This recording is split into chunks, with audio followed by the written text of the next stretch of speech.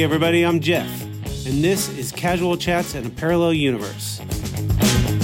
My dad and I have been having daily conversations about family, history, life lessons, movies, news, music, and more. Now we are sharing these chats with you. So welcome to our podcast, and we hope you enjoy.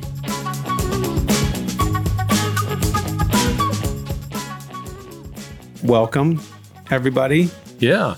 Dad, welcome. Thanks for showing up today. I appreciate you. Well, it was a tough. I had a meeting this morning that I had to do, and glad we got that. We got that wrapped up. Was talking to UK lawyers. Okay, all kinds of fun stuff. Oh wow, was that in the car on the way here? It was. And was that for your client? It is. Okay. Well, I mean, we could dive into that. We talked about. I can't dive into what I talked about. Well, not on the phone, right? Obviously, but we can dive into your client. We had talked about your travels over abroad. I don't want to give too much away to our audience. So, I mean, if you want to kind of kick that off, and I'll just. Well, I had always been interested in international business, so to speak. I had been involved in international taxation pretty much since I graduated from law school. So, certain, it started out mostly just tax related and doing tax planning for U.S.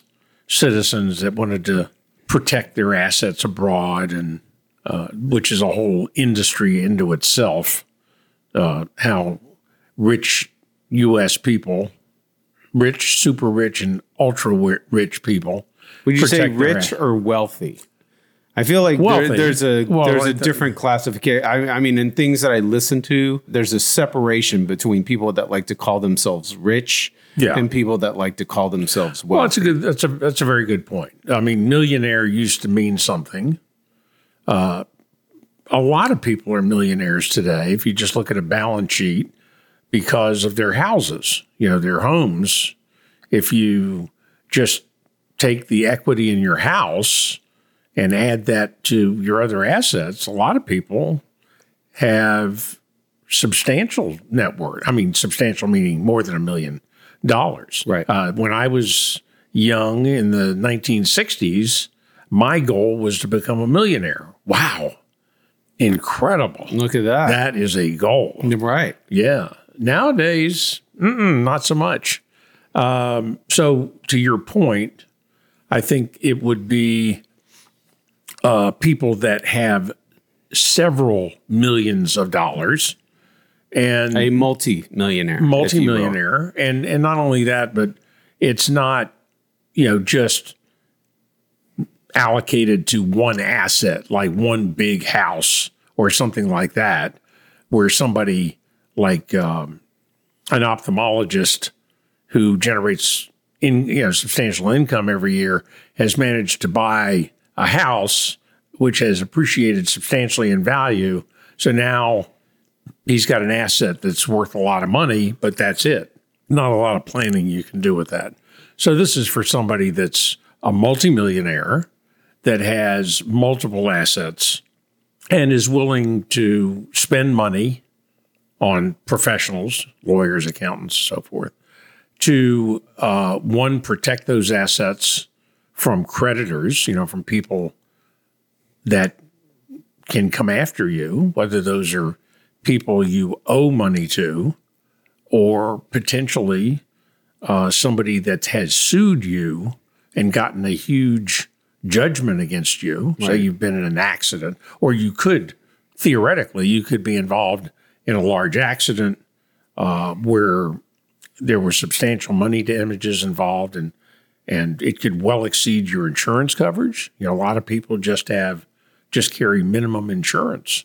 So, wow, you get $1 million judgment against you, which you can easily have in a car wreck. Somebody gets hurt. Sure. All that. So you could end up with $1 million judgment against you. And if you're just a plain old person, they could take all your money, especially if you're not properly insured. And assets. if Yeah, you they don't have could the money. go after. I mean, there's there are some protections built in to the law, for protecting your house, but not necessarily your other assets. Right. So there's a lot of concerns. So when you get people, not necessarily ultra wealthy people, but just wealthy people that are concerned about those things, and also they're concerned. Some of these, I forget what they call them. These are people that are worried, the country is going down the crapper and, we're going into anarchy and all of a sudden, wow, there's no U.S. government, or it's not a government you can trust. A doomsdayer to some extent. Yeah, those are also people that are worried about this kind of thing. So they want to protect their assets, whatever it is. There are all kinds of strategies and all kinds of professionals that are experts in this area. So back in the day, would you define yourself as such at this point in your career? That you are an expert? No, I could advise somebody, but I am quick to tell people that, first of all, in this context of us sitting schmoozing on a podcast, the answer is no. I am not an expert upon whom you can rely. Gotcha. However, I don't take the advice that we're giving out today as the holy basis. grail, right? Yes. As a basis to rely on that and then quickly go out and do something. Sure. No. You need to hire licensed professionals. I am a licensed professional, but we're doing this as a funzie. But you're not really available for hire these days. Yeah, that's for sure. So what I do, especially for friends, is I will advise. I'll kind of give them an overview, and then I'll refer them to somebody that is actively in the practice of asset protection / tax planning. Gotcha.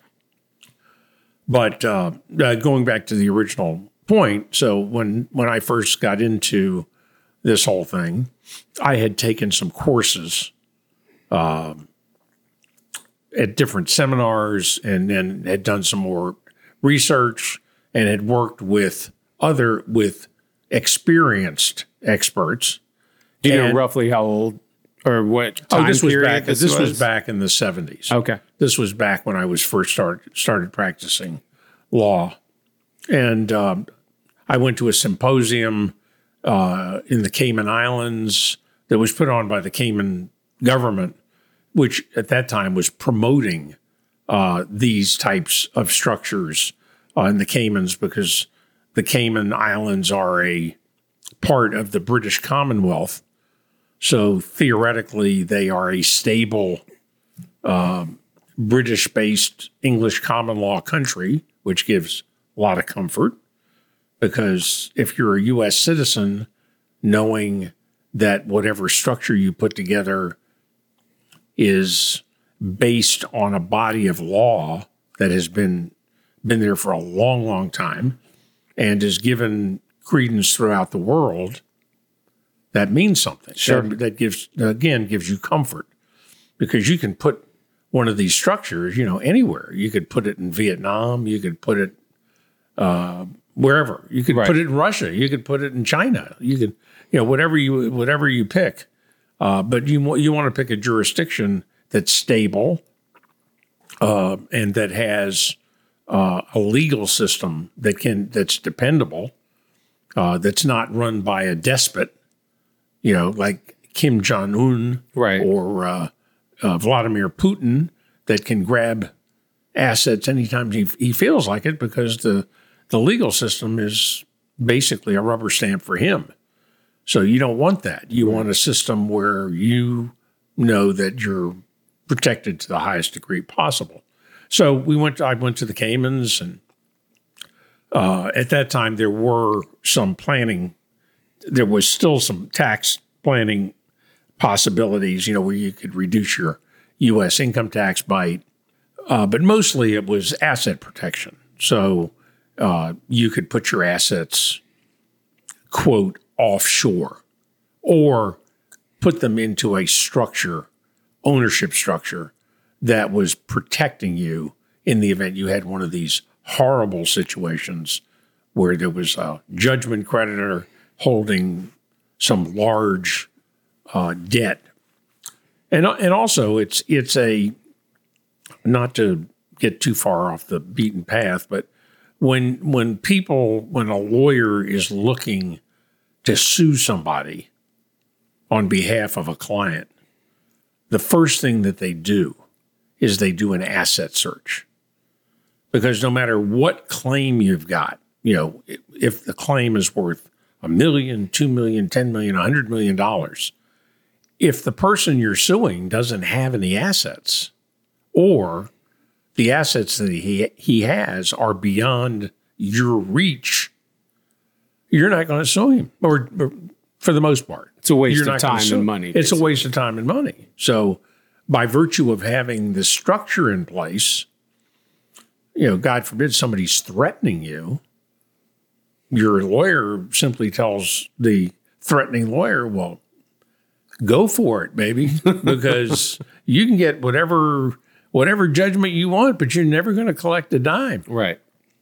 Which means not just that you can tell the guy to kiss off, but you could get rid of the guy for a very small amount of money, because you don't want to have a judgment against you on the public records, right, as a businessman or anything professional. You don't want somebody to do a judgment search on you and all of a sudden you got a bunch of judgments. You want your preferences to keep your credit history, your judgment history nice and clean, and you do that by virtue of this planning structure. And then you can negotiate a settlement. Everybody's familiar from listening to all of the Trump NDAs, non-disclosure agreements. So you basically enter into a settlement with this other person that's confidential, and you pay him a small percentage of the big claim, right, and he goes away forever. So it's an important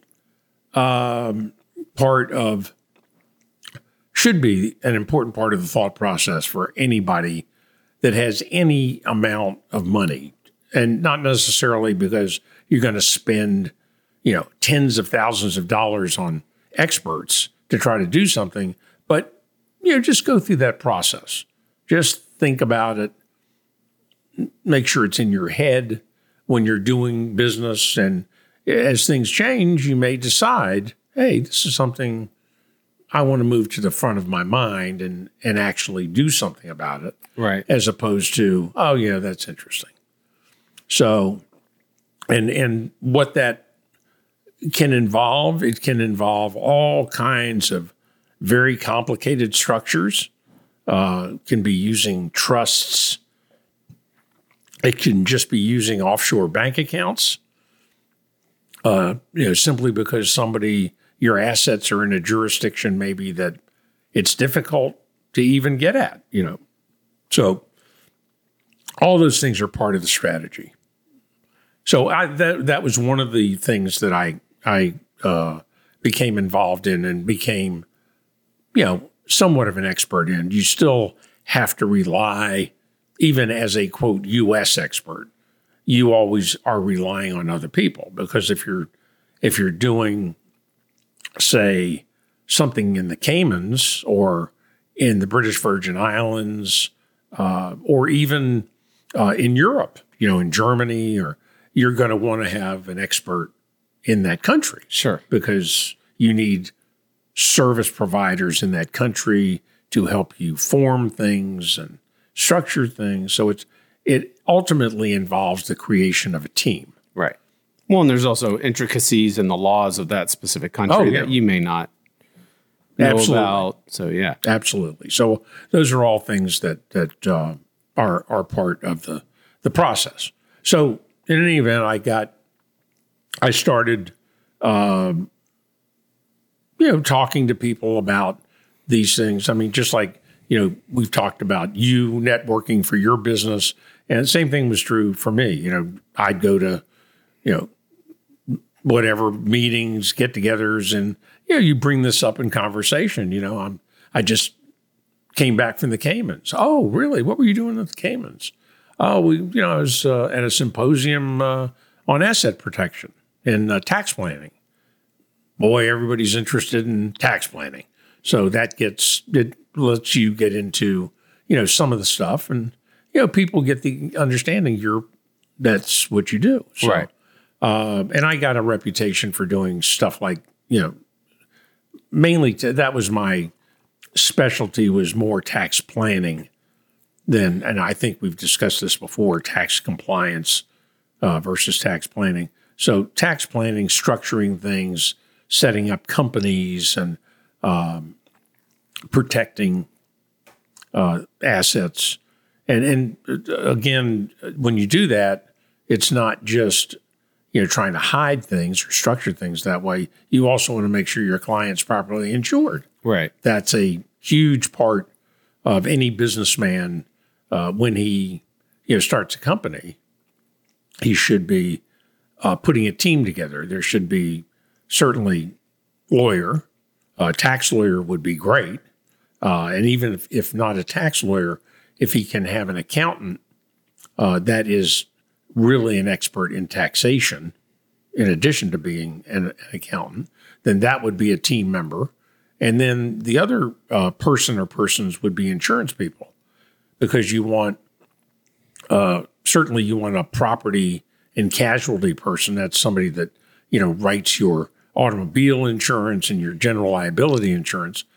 But you also want a life insurance guy, because a life insurance guy, believe it or not, is also an integral part of your team. So you should have good lawyer, good tax professional, certainly an accountant, an insurance guy, both property casualty and a life insurance guy, because each of these guys bring their specialty to bear on your particular situation. And then you put together this integrated plan. And that's basically what I did. As I help people put together these plans. And then, you get this group, this integrated group of professionals. So I had a guy, life insurance guy, who you knew very well, right, who unfortunately is no longer with us. But I had a life insurance guy. I had like multiple CPAs that I worked with. And I had a couple of property and casualty guys that were part of my group, and we would refer to each other. So if the property casualty guy had a client that needed we'd put together our team, and he'd refer that person into the team. So it was a nice relationship structure. Sure. That allowed all of us to grow. So I did that for several years, and made some trips to Europe, both, for business, and then also your mother and I, traveled in Europe and got to meet people and got to know people. And so, that expanded my client base as well. And eventually, I got to be, fairly adept at dealing with international people that were doing business not just in the United States, but that were doing multinational businesses. So, and that led to, and this is, over years, obviously, that my practice built up. But like in the mid to late 1980s, I started becoming involved through a CPA relationship of mine. He was representing a group of people in Jacksonville. So this was like after the collapse of Beefalo. Oh, yeah. And you had come back to Jacksonville and kind of built your practice back up. Yeah, I had a firm. It was myself and another tax lawyer formed a firm in Jacksonville. And we had a good time. I mean, it was a good relationship with him, and His name was Jim? Is that right? Yeah. Yeah. And I mean, we were good friends. We traveled together, had fun together, and practiced together. And our practices were more complementary. I did the corporate stuff. I was more the corporate guy and business guy. Not that Jim wasn't a business guy; he was, but he loved estate planning. Doing wills and trusts and making sure when you died that your assets went where you wanted them to go. Right. And also there's estate tax in the U.S., so there was planning for that. And that was his specialty. I hated that. I never liked it. I did it mainly because it generated revenue. Right. But I didn't like it. What I liked doing was putting together, corporate structures and business relationships and contracts and that type of thing. This accountant friend of mine said he had a client that had some U.S. tax problems. They were doing offshore business. This was mainly it was in Eastern Europe, but there was a component of there was U.S. involvement, and then there was Eastern Europe involvement. And so when you're doing business, what they call cross-border business, the tax structure becomes very important because you can have a double tax situation, and you need to make sure that you're wanting to minimize your taxes. So Bill, my friend, CPA, not the same Bill. No. Before Bill, this is a completely different guy. Bill was off the table. Right. That Bill, Buffalo Bill. I mean, he was still alive, Beefalo Bill, and should I say. kicking, and he was doing his own thing. Right. But I didn't have anything to do with it. Yeah. Just making sure our audience understands. Different Bill. No, Bill number one, no. Bill number two, yes. Okay. Bill number two actually was a great guy, a terrific accountant, a good tax guy too. And we had several clients together that were very successful guys, did a lot of good business. In any event, so good Bill, new Bill, whatever, referred this client that was they were shipping. What they were doing was they were shipping products from the U.S., mainly frozen food, like frozen beef, frozen chicken, that type of thing. They were shipping that basically to Russia, because this time period is right after the Soviet Union had blown up. It was falling apart, and really there was no more Soviet Union. Right. What used to be the USSR had dissolved, right, basically. And what had happened was virtually all of the countries, or the states, if you will, that made up the USSR declared independence. And when that happened, instead of just having this massive conglomerate, you ended up with, East Germany was East Germany. Right. And Czechoslovakia was Czechoslovakia, or it broke apart into different separate states. And you had all these, Lithuania, Latvia, Estonia, they all declared their independence. Yeah. And all of a sudden, Russia was pretty much all that was left. All the other states had become their own independent countries, albeit a lot of them maintained very close relationships with Russia, but they were independent. So,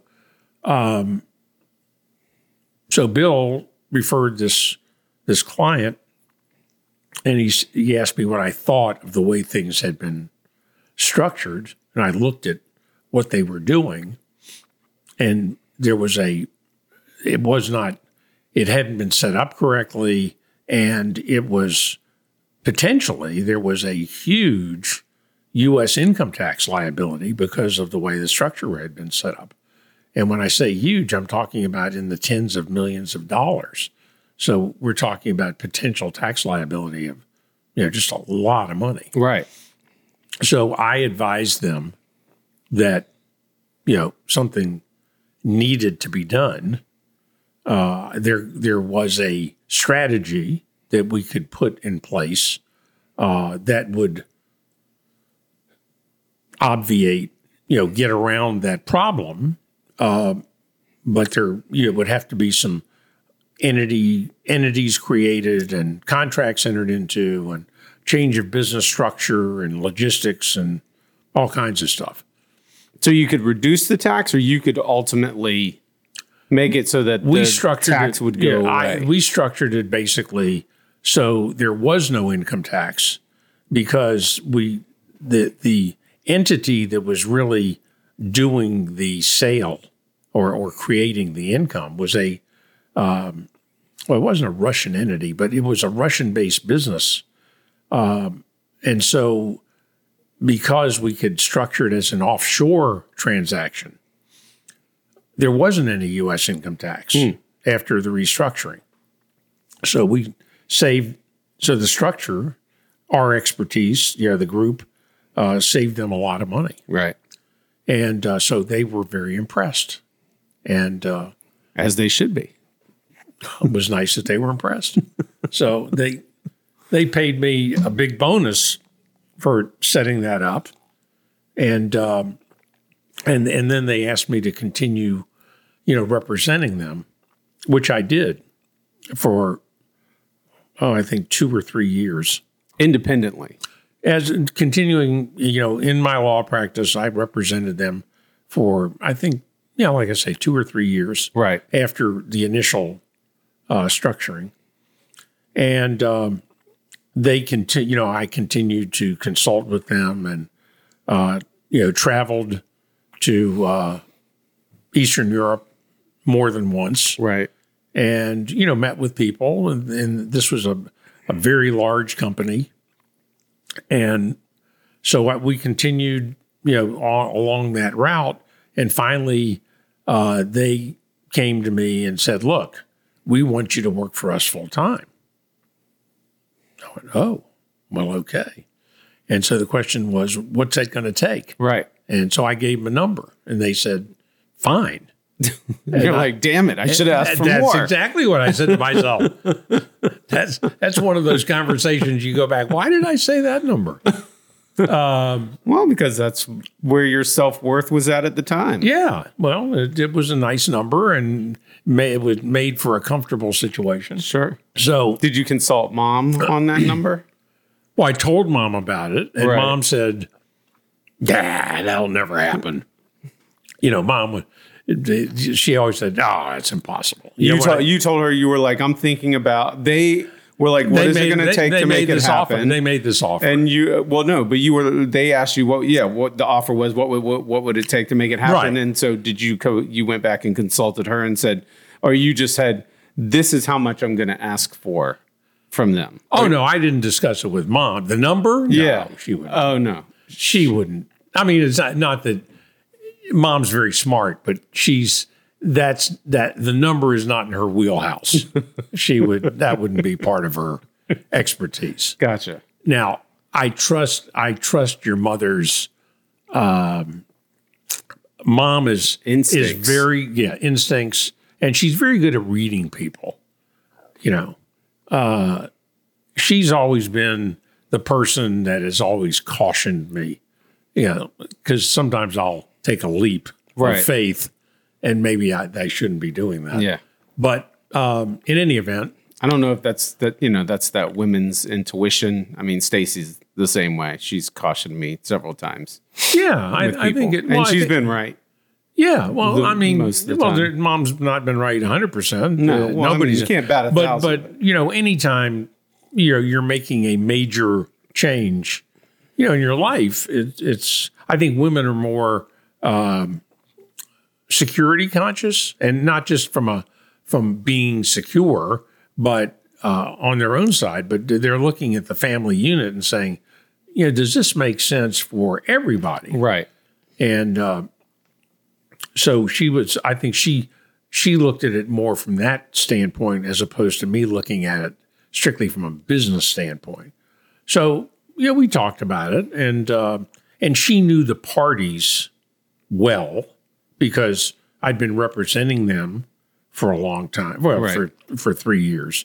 We had been together socially, the people had been together socially. We knew the families involved, and she was comfortable with them. Right. This wasn't like the Beefalo deal where she couldn't stand, my partner. But so this was not me against the world, me against everybody, including your mother. Right. She was on board. She was on board, and but there were different. I feel like different levels of people. So there was. I don't know how I was dealing strictly at that point, for the most part. My dealings were with U.S. people, right? Because the business, as I mentioned to you, there was a business in the U.S. but the big business was in Russia. Okay, and not just Russia. They were doing business in what was called the FSU, the former Soviet Union. So it might be a transaction in Ukraine. It might be a transaction in Russia. Could be in Uzbekistan. Could be Kazakhstan. Could be Turkmenistan. So just to give you a little history, when I don't know whether this is going to be, people are going to really get into this, but when a country breaks up like that, everything breaks up. It's not just, you have this whole situation where things just, the government changes, the monetary system changes, sure. The economy changes, everything changes. People are, how am I going to make a living? Yeah. If you're dealing all of a sudden now, maybe the ruble as a monetary instrument is no longer acceptable. Maybe, you can't, people don't want to take the ruble because they don't know what's going to happen. Right.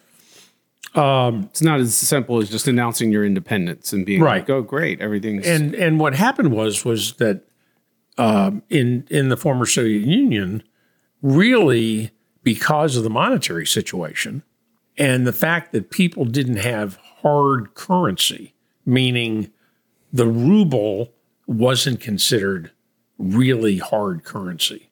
It wasn't, you couldn't really utilize it very well to buy things that were located somewhere else. So if your business involved buying raw materials from Germany, the U.S., Germany, whatever, you had to have hard currency to get that. Well, what's hard currency in Germany? It's the Deutschmark. Right. Okay, so how do I get me some Deutschmarks?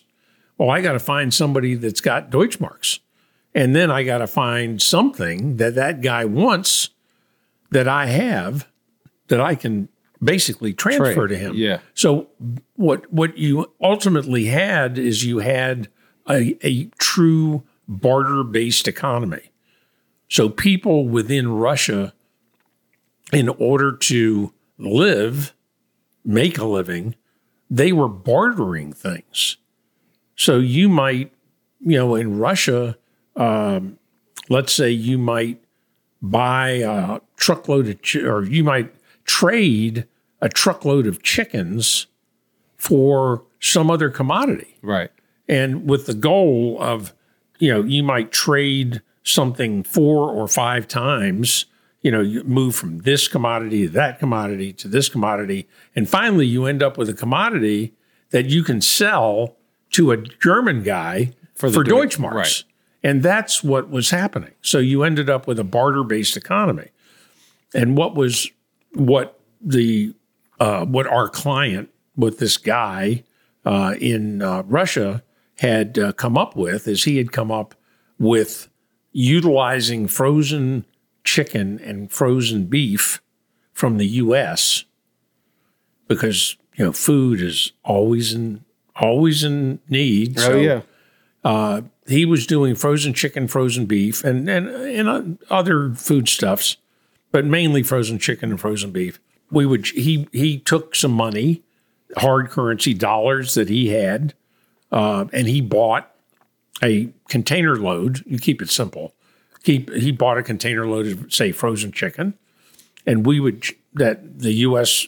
people would put together that whole transaction, and that would be sold over to Russia, and then he would take that product and he would barter that product, and he might barter that product 3 or 4 times, and ultimately turn that container of frozen chicken into hard currency, hopefully U.S. dollars. Right. And by virtue of his trading ability, he made a profit because each time he would trade up.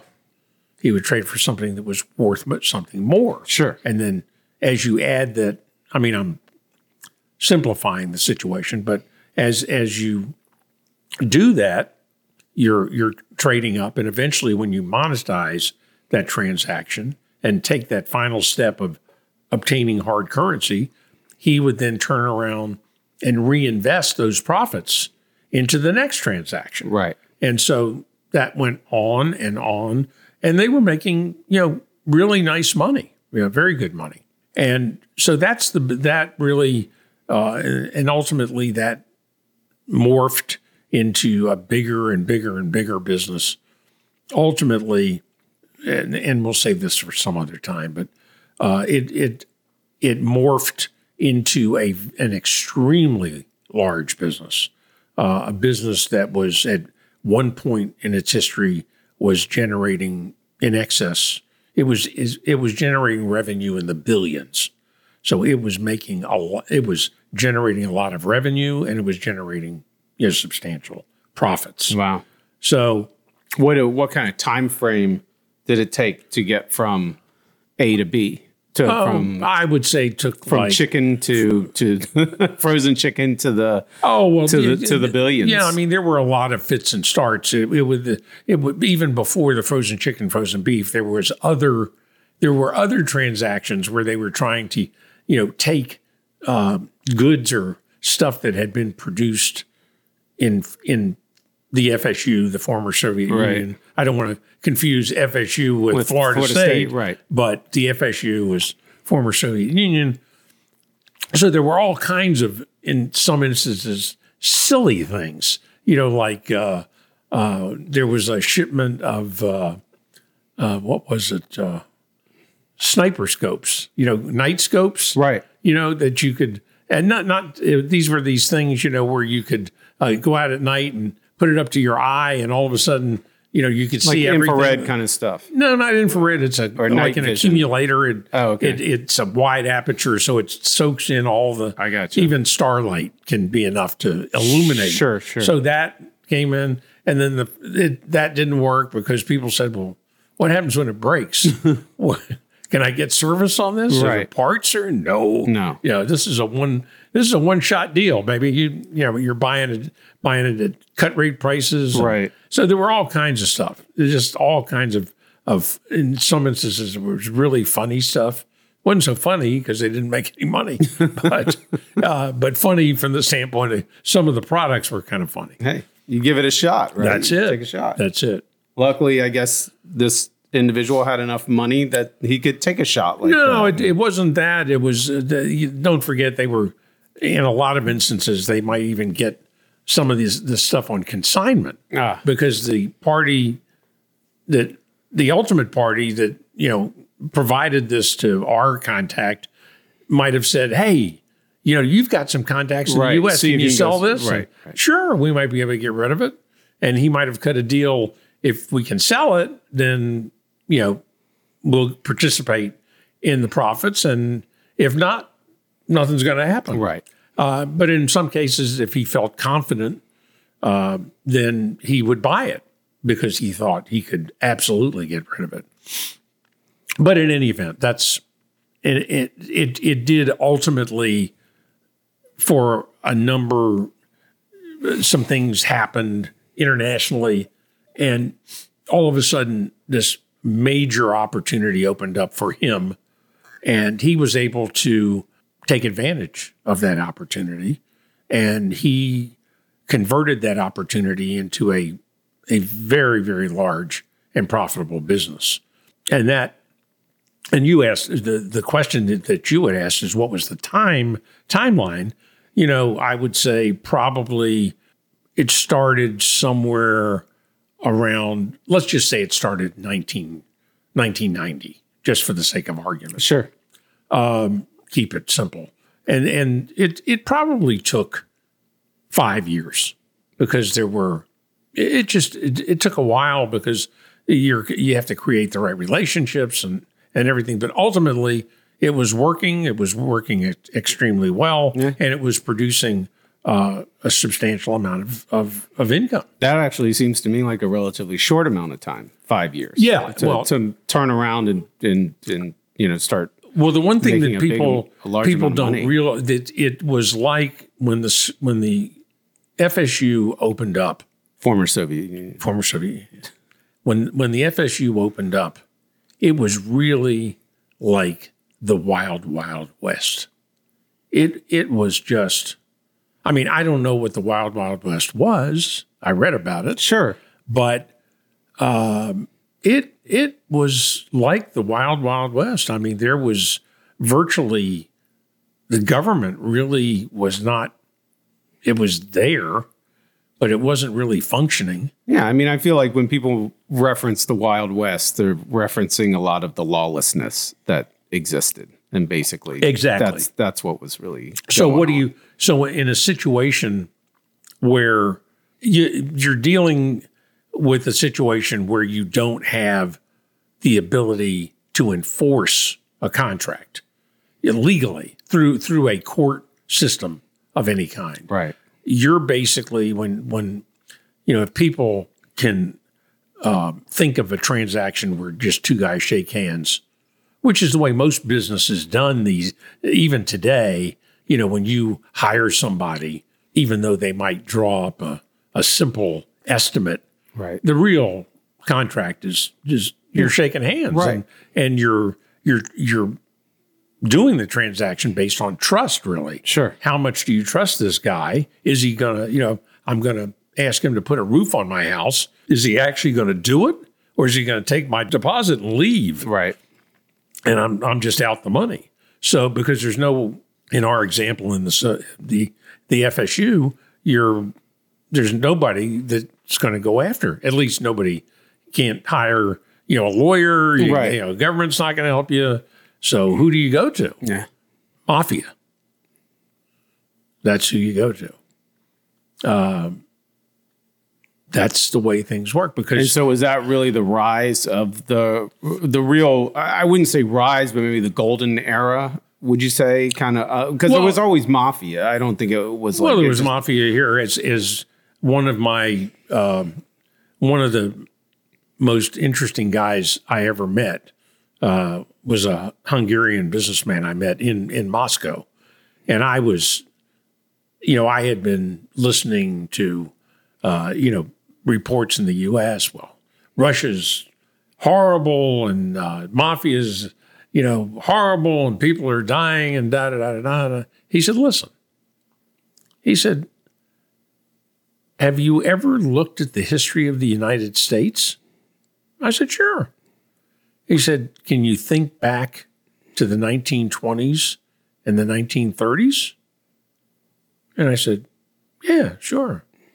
He said, who was in control right of a lot of the businesses and the unions? And who was running that? I said, mafia? He said, yes. He said, anytime you have a country that's going through a period like this where the government is simply not able to protect businessmen, they have to rely on somebody. Right. And so the mafia would get involved. I mean, that's just the way it was. That's not to say that, there were industries that where mafia involvement was rife. There was a lot of it. There was some where it wasn't. And but you had to be careful. You had to make sure you knew who you were dealing with, and so in any event, they were dealing, because of this barter-based economy.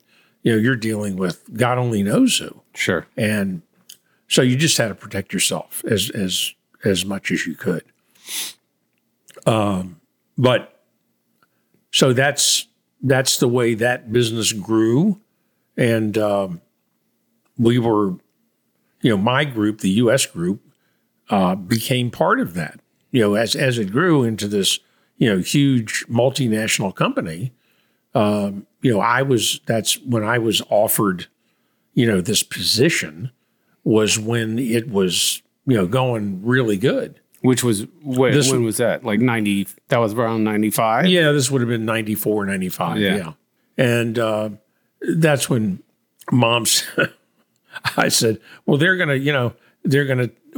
actually had happened prior, but I had said, told Mom that I had this big new client, and I was going to be traveling to Russia. And she said, oh, that's ridiculous. They're not going to pay for you to go to Russia. No I love way. that that's the response. No it's way. not, I don't want you to go to Russia. It's because of what's going on there. It's more, they're not going to pay for you to go. She didn't believe it. She just didn't believe it. Why would this big Russian company, end up dragging this Jacksonville? Jacksonville's not exactly a hotbed for monster international business, right? But they were attracting business. I mean, I remember growing up there, it was always a business hub because there wasn't much really to do there. Oh, I mean, back in the day, there was, as I think we discussed, it was a banking. Right. Jacksonville was a banking hub. But I'm just trying to give it a couple plugs because we've had some pushback on how we've denigrated some of our listeners. I said it was a what did I call it? A hick town. A hick town. That's right. Right. It was that probably that wasn't the correct term, but I mean there were some incredibly smart tax lawyers and guys that were more than capable, right, of doing sophisticated business transactions. I mean, listen. But anyway, we don't need to get into. But Jacksonville was a cool business place. Let's say that it was good. Sure, it was good. So Mom was like, "There's no way they're going to pay for you to go to Russia. There's no way." And then all of a sudden, I was on my way over to Russia. Did you come home and flash the plane tickets to her and be like, "Hey, look what they paid for." Yeah. And then when they paid me the big bonus, I went like this. I went, see this check? Spread the money out for her. She gave me a little crossed-eye deal. Oh, that was nice. Right. So I became part of I was basically like a U.S. general counsel. So in dealing, especially anything related to U.S. taxation, U.S. legal matters, and then because I was involved with Russian, with the Russian legal system, because even though the government was not functioning that well, it was still functioning, and in dealing with licensing issues and just dealing with very basic business stuff. I mean, you still had to make sure you had paid for your licenses, and in a lot of cases there was a lot of corruption, within the government itself. But you still had to make sure you were dotting your I's and crossing your T's. Sure. So I would work with Russian counsel and Ukrainian counsel or whoever, or German counsel for that matter. So I was working with a lot of European lawyers, even as U.S. counsel, because I was part of the legal team for the company. Right. So and you had been brought. Now you are working for the company. Right. I'm getting a salary. You're no longer. You were done with your practice. You're like, hey. Yeah. I left the practice to Jim, he wasn't exactly ecstatic, but, I'm sure. Opportunities come along and you have to, make a decision. And that was, but in any event. I think that people that don't understand that little sidebar, people that, because I've run up against it and I've seen it happen in my industry, that people that don't understand that I have an opportunity, right? Because life is all about seizing your opportunities. That people that aren't willing to see that for you are just some of the worst people in life. I just like I had a friend who was a camera person on a show, and he got a fantastic opportunity to go work on a project, and it was a money bump, and it was something that he truly loved. And he went and told the director of a show, who was a good friend of his, that, hey, I have this opportunity, and I have to take it. And the director basically told him, you will never work for me again. Ever, if you go take this opportunity. And that kind of scenario to me is I understand losing an important cog of your business, that I get that, but to go to such an extreme that you're willing to just, try to destroy to destroy someone else's opportunity when you yourself would go take that opportunity. Sometimes like, I hear you, and I think in some circumstances the guy would make a threat like that. I mean, it could be two levels. It could be the guy's just making the threat, right, because he's hoping that will dissuade the other person, but he really has no intention of following through on the threat. Right, yeah. And then you have the true asshole that not only is making the threat, but is going to follow through and ruin the other, or not ruin him, but hurt his standing in an industry. We'll just sever that tie. Sever that tie. Oh, maybe go forward and do something like that. Yeah, which is terrible. And I know that. I've been through that myself. And I'm sure a lot of people have had those same. But I hear you, and you're an extremely empathetic person, and I think I'm empathetic. But that person's looking. The guy that's making the threat is looking out for himself. Sure. Period. Full stop. Yeah. He's only looking at it from his own perspective, which I got it. He's got a wife and kids. He's got mouths to feed. But on the other end of the spectrum, no one person is capable of doing that thing. There are other people that he can hire that are just as good and maybe better. Who knows? But this guy is just pissed off because it's putting a kink in his whole system. Yeah. So I hear you. I do hear you. It's and that was, I don't want to say that was the situation with Jim. I think Jim just felt like, we had a good thing going. Right. And, why are you doing this, man? It's just going to screw everything up. And he was hurt. He was really hurt. As a matter of fact, he won't even talk to me now. He's one of the, he's one of the, he didn't try to ruin me. Right. But he took it so personally. Oh, wow. That it just affected. He's one of those people that if they take an affront, I don't want to say it's forever, right? But it's forever. He's holding the grudge. Yeah, he's a grudge holder, and that's not to say he's a bad person. Was it an abrupt situation? Was it something where it's like I got to go, and you kind of left him holding the bag, kind of scenario? Well, he may have seen it that way. Right. I didn't see it that way because he had his practice, and.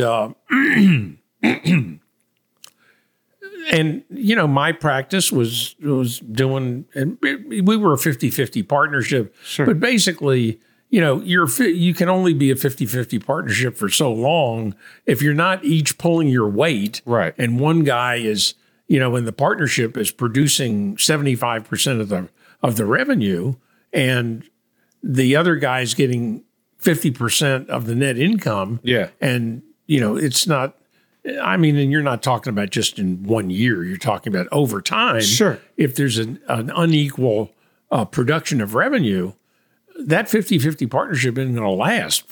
Sooner or later, the guy that's generating most of the revenue is saying, hey, this ain't fair. Right. So in any event, we just said, I said to him, look, I've got this offer. And he had to be brain dead not to have seen, something was coming, because this thing was generating a lot of revenue.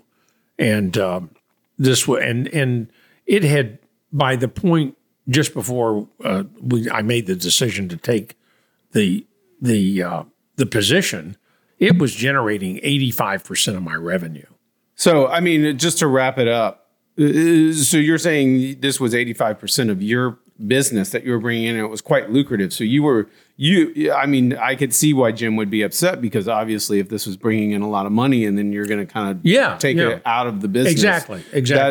That I can understand why. Well, why and I think they were looking at, when I say they, the company, my client, right, was looking at it from their standpoint, because they were paying me by the hour, at quote retail hourly rates. Sure. And so they saw an opportunity of reducing the amount of money they were paying me, because what they offered me was salary plus bonuses. Right. And the bonuses were not, it wasn't like a formula or something. It was, here are the bonuses we have paid previously. And so you can extrapolate on your own what you might participate in the future. But from their standpoint, they were saying, hey, look, this makes total sense. Let's bring this guy on full time. He's certainly worth the number that I quoted them. Probably more, but that's, certainly more. He sold himself short. But then I did get, substantial bonuses. Sure. So, but at the time, what it was is, when you're practicing law, each month, it's like any other business, like your business. Hey, I got to get who's the revenue producer this month? Right. I got to make sure I'm meeting my nut. I got to be out meeting new clients. I got to be You got to keep time records, which I hated. I just hated keeping time records, because you have to, keep time slips. What did you do? When did you do it? What did you do? So that you could produce an invoice that showed all the detailed hours you spent for a client. Right. So there was a lot of things. It got rid of the uncertainty of making sure I was going to make my nut every month. And at the same time, there was a future there that might produce a lot of money, success for our family. So everything included, when I looked at the entire situation, it was just, in my view, it was something I couldn't turn down. This was a once-in-a-lifetime opportunity. At least I thought so. It turned out it was a once-in-a-lifetime opportunity for me and for the family. And plus the fact that there was a lot of romance involved in it, too. Romance from the standpoint, you're traveling internationally. I'm meeting with people I'd never meet with in a million years, bankers that were doing billion-dollar deals, financing structures, huge projects. It was exciting. Man, there were a lot of exciting stuff. So, I didn't know the specifics, but I had a feeling based on what I had already experienced that this was going to be something really interesting. Well, I think our listeners are going to be interested to hear more about it. Yeah, I can tell you that if we really get into the weeds, this could go for at least 5 or 6 episodes, if not more. Well, yeah, I'm excited. Yeah.